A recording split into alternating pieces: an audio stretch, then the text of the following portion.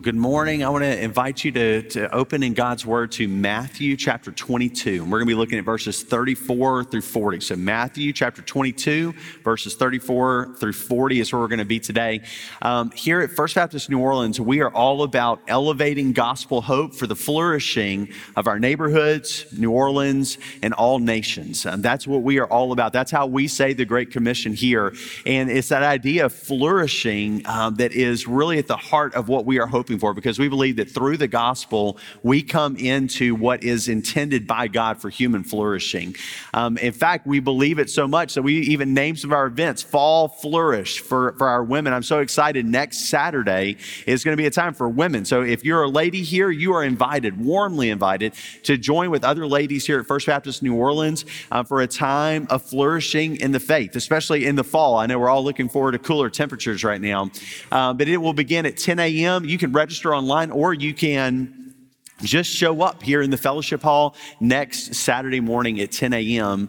I'm so thankful for that. But you know what I'm also really grateful for is text messages like I got this week. I always just want to share these kind of things because I feel like I get to be on the front row so many times of what God is doing in the lives of believers in this room, like of you. And so I got this text this week. I'll leave who it was out, just a brother who is following the Lord and honoring him. He says, "Hey, Chad, I want to say thanks for your encouragement from the pulpit on Sunday. I stopped and prayed with a homeless man in my neighborhood today. I had already given him a blessing bag a week or two ago, but today I asked for his name and asked to pray with him based on your suggestion and felt the Spirit with me. Turns out he's a believer. It's humbling to be called to serve in our city with you. Thanks again for the encouragement to do the work." I love to share text messages like that because I want you to see that we are not a church who is content with just hearing the word. That's not who we are. We are a church who is committed to hearing and doing the word. And so I want you to know that's the kind of context that you're in today, is people who want to hear the word and then do the word. And so today is just that kind of a context as we turn into God's word. Now, to kind of set the stage for this, one of the things that always fascinates me, and especially if you've ever been around children, there can be so much that is that is shown below the surface in the question that a child will ask. It's always amazing to me when there's quietness in the back seat of my own vehicle, and then all of a sudden there's just this question of, I miss, where did Paw go? And you can tell they've been thinking about a loss in the family. They've been thinking about what happens after this life. Asking a question shows what's going on in the heart a lot of times. And we know that a lot of times with kids. And if we're perceptive in our best of moments as parents, we lean into those moments and answer that question. Sometimes we blow it, right? And we just kind of, you don't need to think about that. And we just move on. But sometimes in the best of moments, we lean into the question to really reveal what's going on in the heart. And today, in this passage, that's exactly what we have, is Jesus who perfectly perceives the heart. Jesus, who perfectly perceives the heart. Not just then, 2,000 years ago, but today, he perfectly sees your heart. He knows exactly where you are. He knows what you need to grow. He knows exactly what you need in order to grow.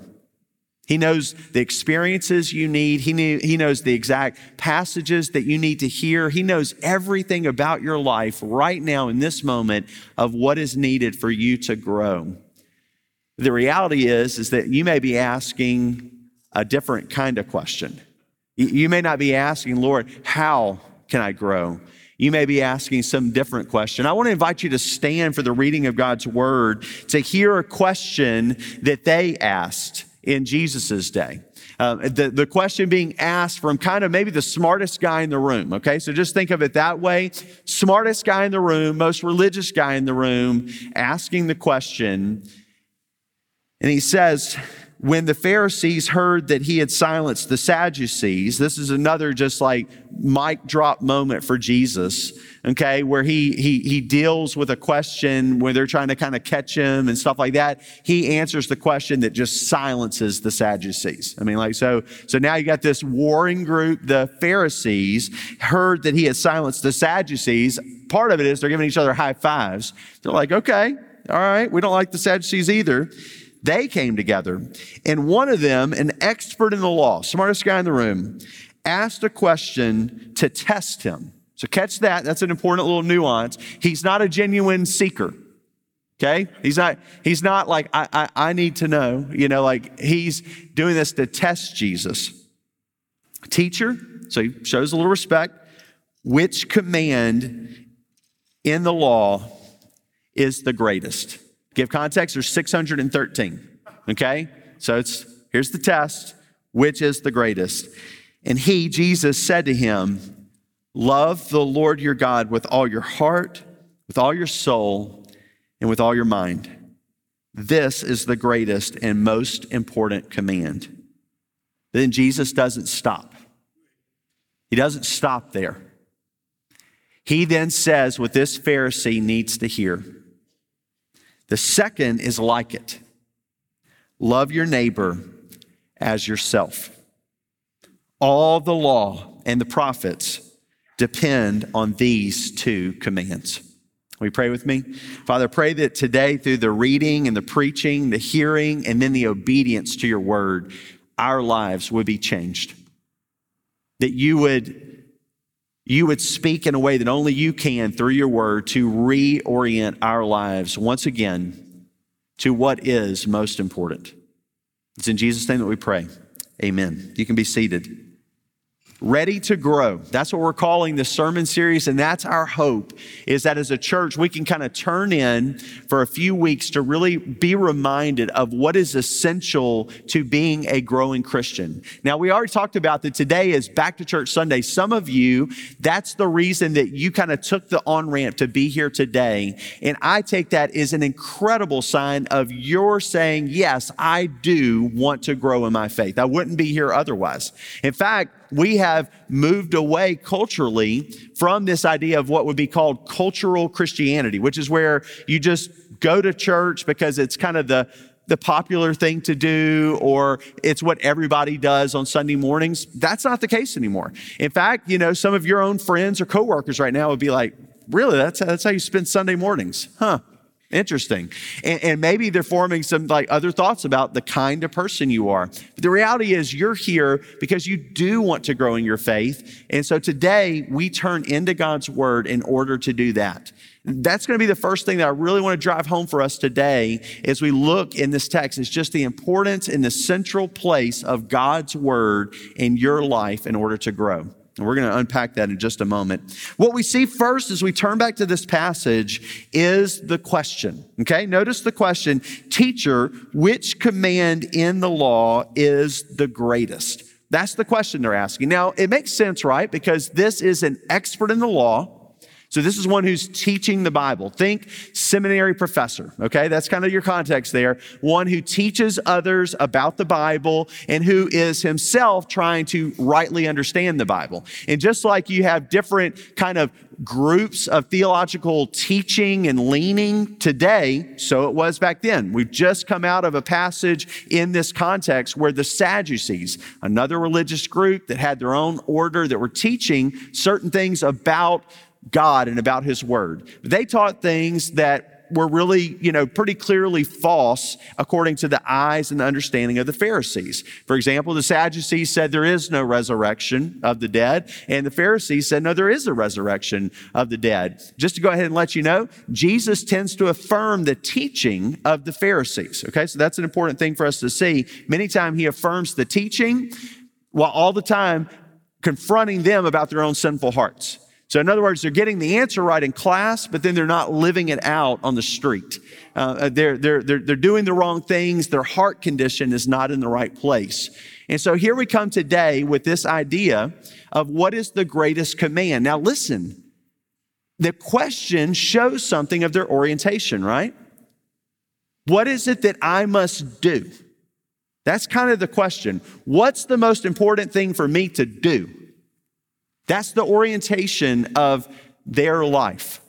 They want to get the right order on this. To give kind of a picture of what was going on, they began to develop rules on top of rules on top of rules in order to be obedient to what they perceived to be 613 unique commands in the Old Testament.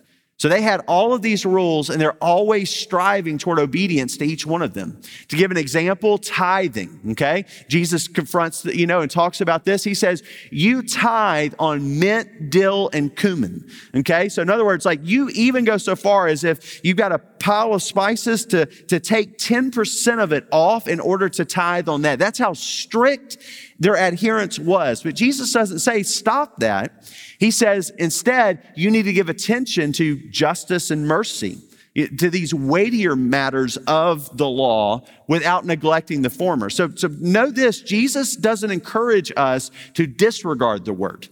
He doesn't encourage the Pharisees to disobey the Old Testament. That's not what he's about, but he's all the while confronting them in a way that is dealt with through the questions that they ask.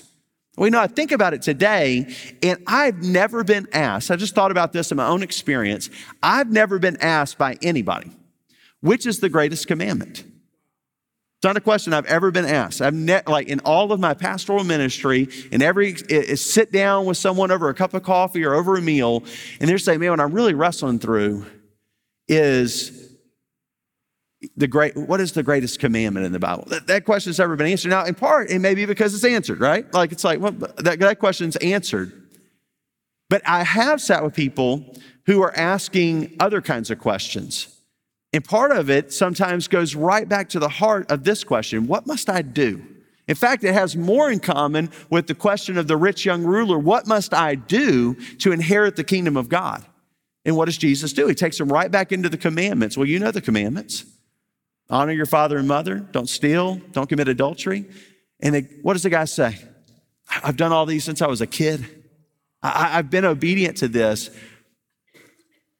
And then Jesus brings him to this crucial point that we turn to in this text. But the question was, what must I do? That might be your question today. And right now, as you're sitting on the precipice of man, I really want to start to grow, you're thinking, what do I have to do? What do I have to do? Which of the commandments? Is it the 10 commandments? Is that what I need to do in order to have this right relationship with God? Is it that I need to start attending church and be here every Sunday? Is that what I need to do in order to grow? Chad, is it even reading the Bible 4 more days a week? Chad, we've heard you say that a bunch of times. Is that what I must do? And we need to be mindful that sometimes our questions give us away of what must I do? What must I? What must I? What must I? And that gives away some orientation. A different question that I hear often is, why, if God is good, is there suffering in the world today? That question kind of gives us away. It kind of suggests that what we're struggling with most is this reality that our life is supposed to be painless. It's supposed to be super easy, and if we're good, for a good kind of person, then we should be able to go through this life without pain and difficulty. There seems to be that sort of thinking within us, and so the question shows the condition of our heart and how we're thinking. Notice the question, but then notice how Jesus answers the question. He said to him, love the Lord your God with all of your heart, with all of your soul, and with all of your mind. You see, the question, somewhat simple, and we find a somewhat simple answer here. The answer is simple. Love the Lord your God with all your heart, with all your soul, and with all your mind. Pretty straightforward, right? What's the greatest commandment? Love the Lord your God with all your heart, with all your soul, and with all your mind. But then Jesus doesn't stop there. He says, and the second is like it, love your neighbor as yourself. Still pretty clear and pretty simple, right? When you come to the text right now, kids in this room, I'm talking to you for just a second, okay? So if you're a kid in the room, when I just said that, was that confusing? No. When I say you're supposed to love the Lord your God with all your heart, soul, mind, and strength, does that make sense? Yeah. It's pretty simple, right? So why don't we do it? I mean, the children in the room are saying, I get it. This is simple. I understand what's being said. And then kids, love your neighbor as yourself. Is that hard to understand? Is that really confusing language? No. Love your neighbor as yourself. Very simple.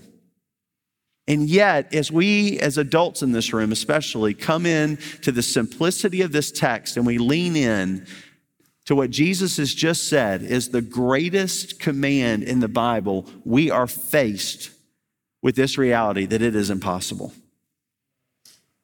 Who among us has loved the Lord our God with all of our heart, soul, mind, and strength? Who among us has loved our neighbor as ourself? I mean, just ponder that for a moment. Has made unbelievable sacrifices for protection, for provision, for advancement, for peace, for goodness, all those things for our neighbor. And you say, well, you're talking about like to the right or the left of me? Jesus deals with this very clearly. I mean, your neighbor is pretty much anybody that you come across. He doesn't put restrictions. It's not even, like that Orleans Jefferson, like we don't help people in Jefferson or Jefferson, we don't help people in Orleans. Nope. Who is your neighbor? We're all in this together. Love your neighbor as yourself. It's impossible. But you know what? There was one person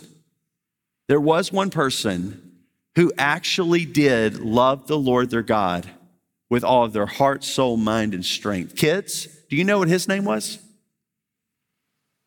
Who was it that loved the Lord their God with all their heart, soul, mind, and strength? Jesus. That's exactly right. Jesus did. All right, let me ask you another question. All right, kids.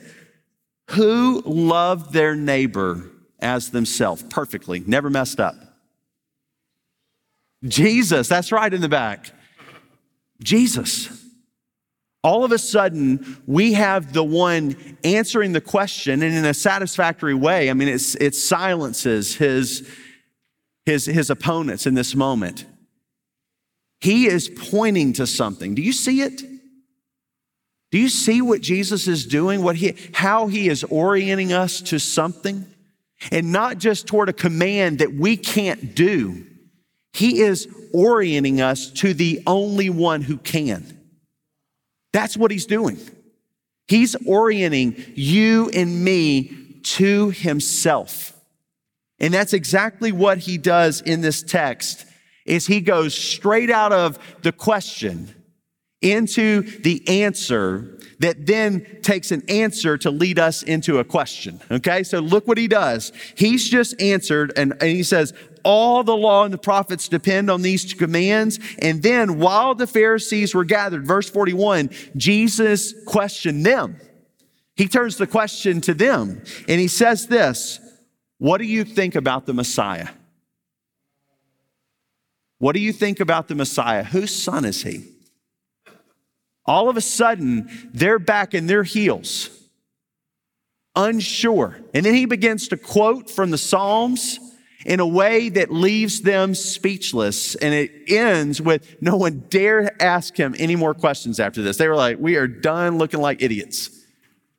We're trying to catch him, and he asked us something, and we don't have any way to answer what he just asked. But notice what Jesus did. He, in very clear terms, says, I'm orienting you to me. You see, the answer to this question that Jesus gives, to love the Lord your God with all of your heart, soul, mind, and strength, and to love your neighbor as yourself, is only available in Jesus. We've got to first and foremost nail that down. What I'm going to talk about in just a moment will make no sense and will lead you nowhere if you don't get that first building block down, the foundation poured, and build your life on it. And that is that Jesus and Jesus alone is the only way to enter into a life that pleases God. Jesus and Jesus alone is the only way to step into a life where you obey the simplicity and the clarity of this great command to love God with all of your heart, soul, mind, and strength, and to love your neighbor as yourself. Apart from Jesus, you will strive toward that end and be unsuccessful. But when Jesus is Lord, then you are set free because you have his very heart within you to enable you to do just this.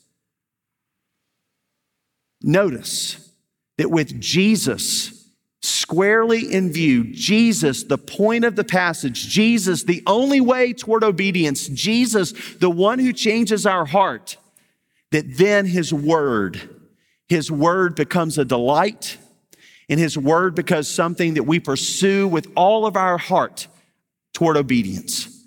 You see, what Jesus does here is he doesn't just give a hot take on what is the greatest command. He doesn't just do some hermeneutical gymnastics to get to some fresh answer that nobody had ever thought of before. What he does, though, is he collides two schools of thought. He quotes from Deuteronomy 6, the Shema, something that would have been at the heart of God's people. And he says, this is the first and greatest commandment. Love the Lord your God with all your heart, soul, mind, and strength. He's quoting scripture. He's got it memorized. It is in his heart. And he knows that this is primary. But then he knows that Leviticus 19, which is the other passage that he quotes, love your neighbor as yourself, goes with this. In fact, this becomes so central to the writers of the New Testament that that's how it's often summarized.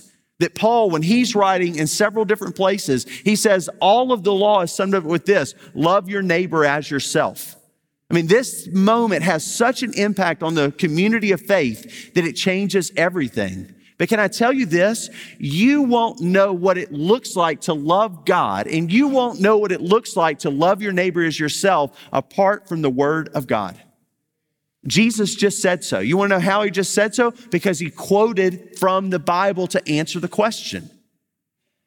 He is building a foundation that if you want to know what God is like and what it is to worship him rightly, if you want to know who your neighbor is and how to love them rightly, you must know the Word.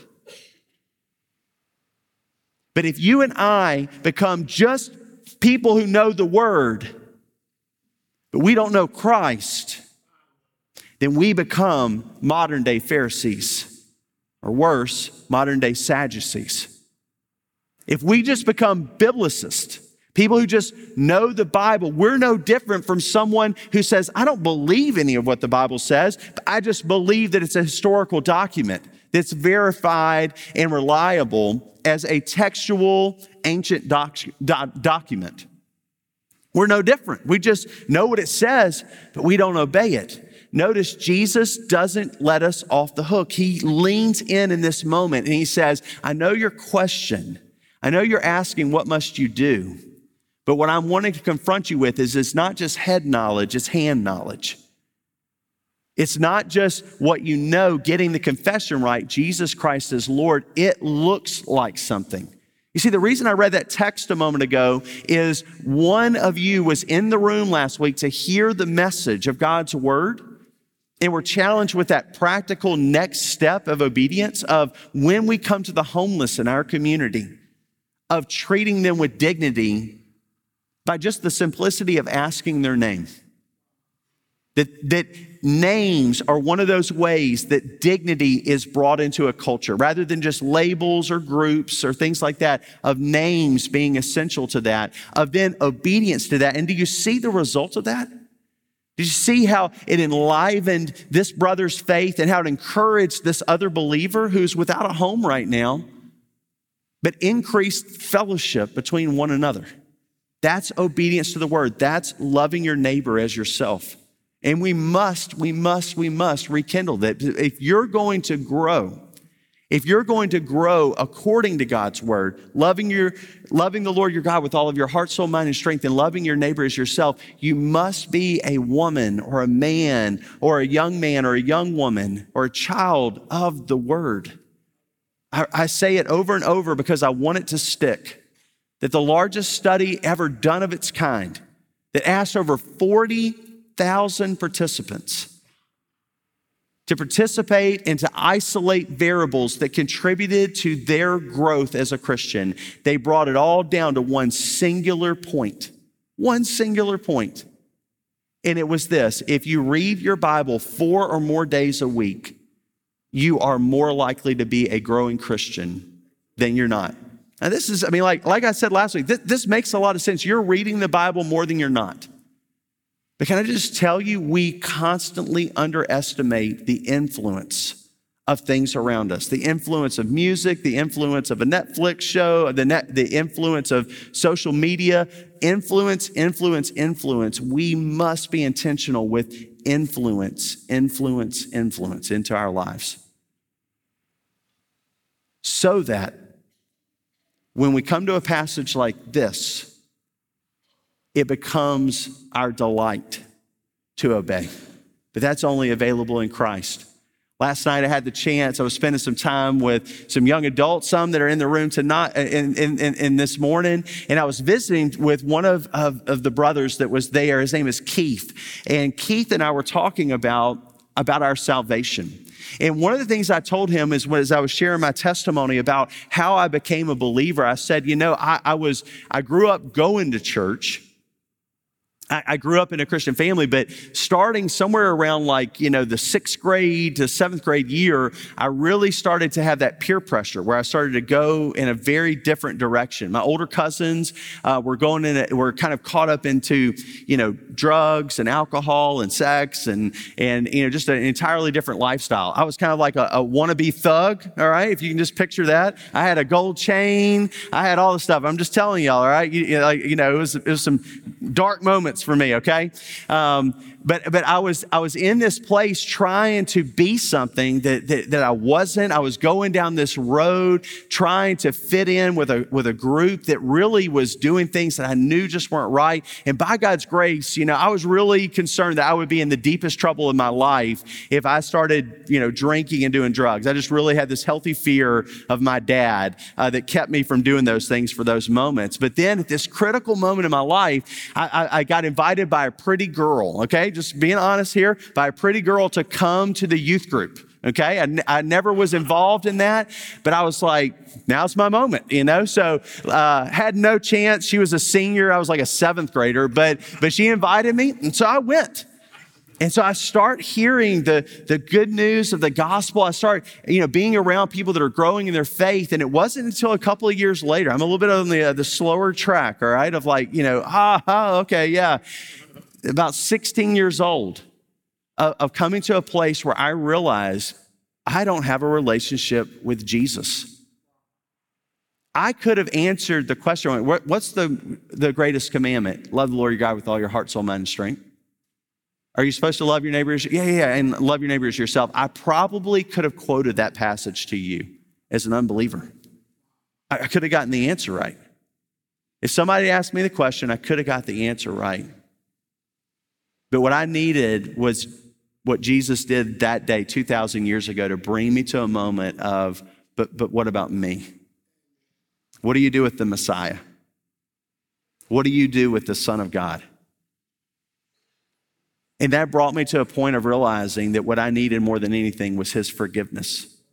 I needed his grace. And so after a couple of weeks of just kind of wrestling through this, because I'd been baptized when I was young. Can I just tell you, parents in this room that have younger kids, I just want you to know, we are in no rush here at First Baptist New Orleans to hurry up and baptize children.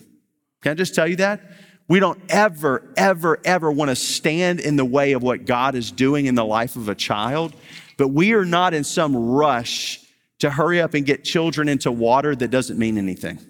Can I just tell you that? The culture we want to create here is one where children can ask genuine questions and walk genuinely in understanding of the word and being taught the word and their need for Christ and the joy of following him. And then we are asking for God in his grace to save our children, to awaken in them the awareness of their need for him, and then to commit their lives to following Jesus, asking for forgiveness and confessing Jesus as Lord. That's what we're after. So understand that I was one of those kids that didn't really understand. I certainly didn't think my parents were liars, so I believed that Jesus died on the cross. I believed that he was buried. I believed that he was resurrected, but my heart had not been changed. But at 16, God did heart surgery on me.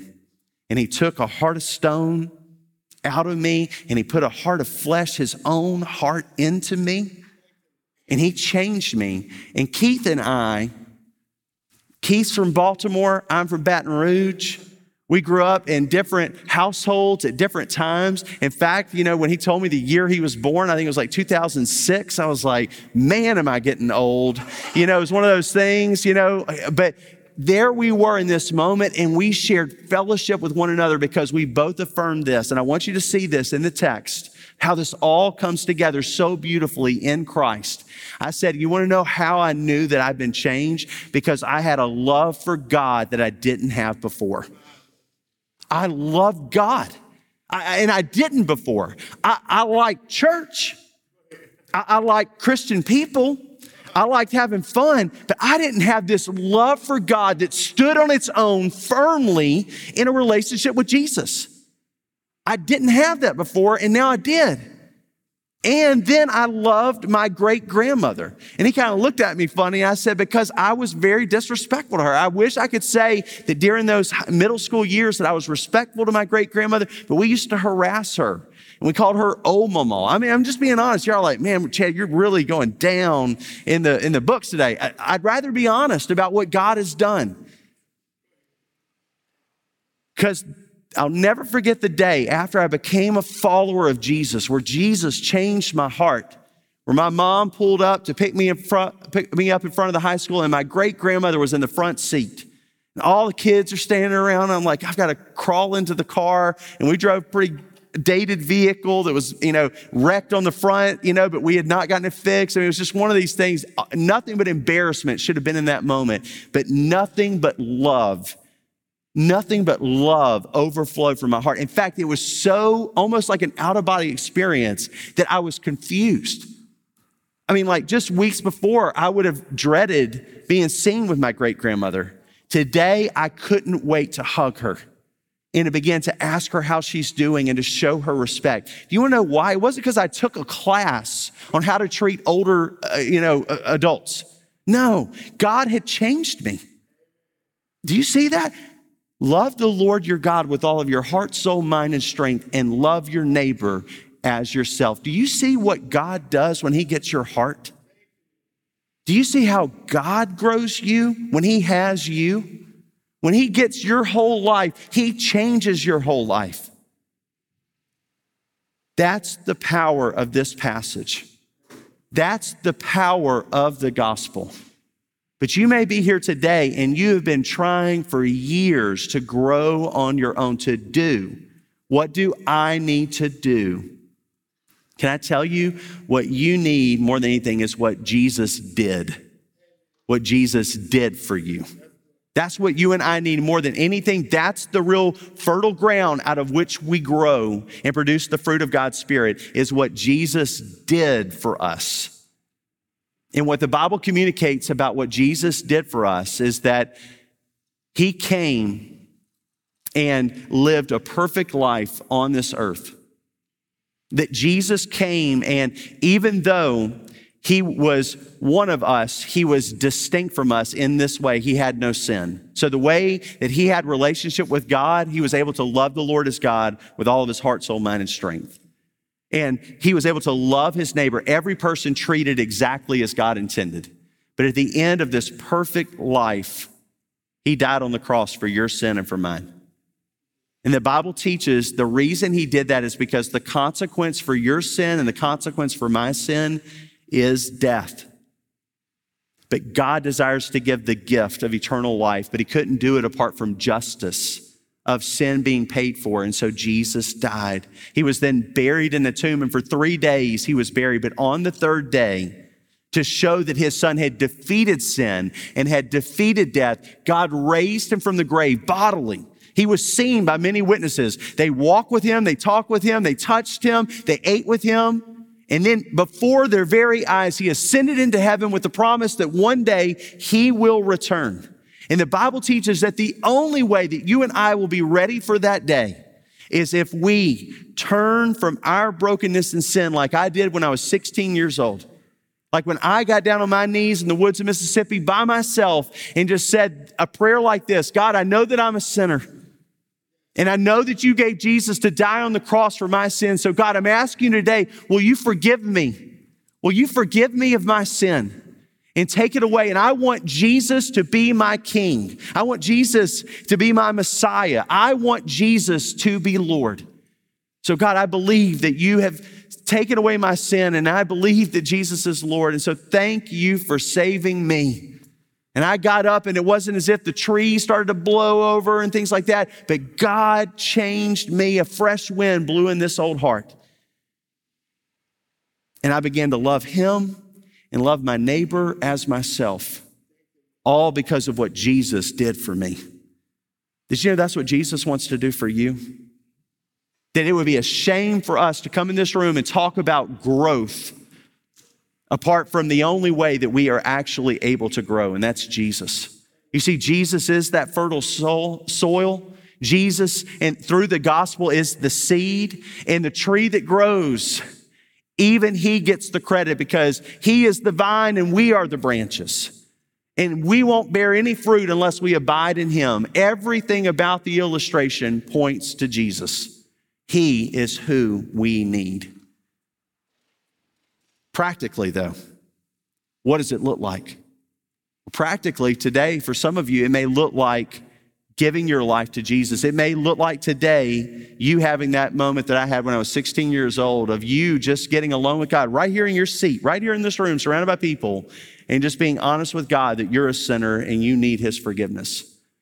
But for others of you in this room, you resonated. I heard the amens in that moment of, yes, that's what God does. God changes my heart and he increased my love for him and he increased my love for others. But there may have been something that cut in on the true Christian community and the true love for one another that you are supposed to be just thriving in.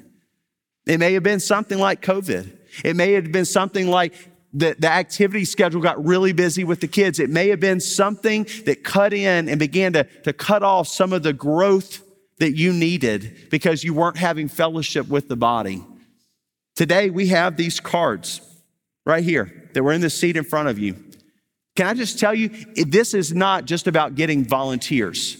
If this was about volunteers, I myself would tear it up. We're not looking for volunteers. No, what we desire here are fully committed followers of Jesus Christ. We want men and women, boys and girls who have nothing but Jesus in their sight, who are running to him, who want to serve him and honor him above everything else. And can I tell you, that happens best in community. That happens best when you do it with one another and you encourage each other in the faith. And so this becomes a card, not to volunteer for something, but to say, yes, I want to grow in these ways. Yes, I want to be part of a community where we're growing together. And so every person in this room, I don't care if you've been a member here for 50 years, this is a moment for you to respond using this card as a way to right now in worship to honor the Lord and to make commitments of, I want to learn more. I want to take the next step. Maybe you've never been on a mission trip, so you would check the missions. Maybe you say, I used to help out at local ministries in our city, but I haven't done it. I'd like to learn more about what's going on. Maybe you've always thought about helping with our youth and being part of what God is doing in a young generation, drawing these kids to himself and raising them up to be leaders. Maybe you check that youth box. That every person in this room, I want to encourage you, use this card as a way to respond. And we're going to give you just a few moments to pray. Now, some of you today, your heart may have grown cold to the Lord. And while this song is going on right now, you may need to just come and spend time at these steps, kneeling and saying, God, I knew I was supposed to be loving you, but I have begun to love something else more than you. And just confess that. There may be some in this room today that need to come forward and just say, hey, I want to follow Jesus. I want to pray that prayer that you talked about and give my life to the Lord. I'm going to be sitting right here, but we're going to invite you today to stay seated because we want you to spend time with this card and prayer and with the Lord. But if you need to leave your seat, I'll be sitting right here, and I invite you to use these steps as an altar where you come and maybe lay some of your burdens at the feet of the Lord today. But however the Lord leads you, let us respond in this moment in obedience.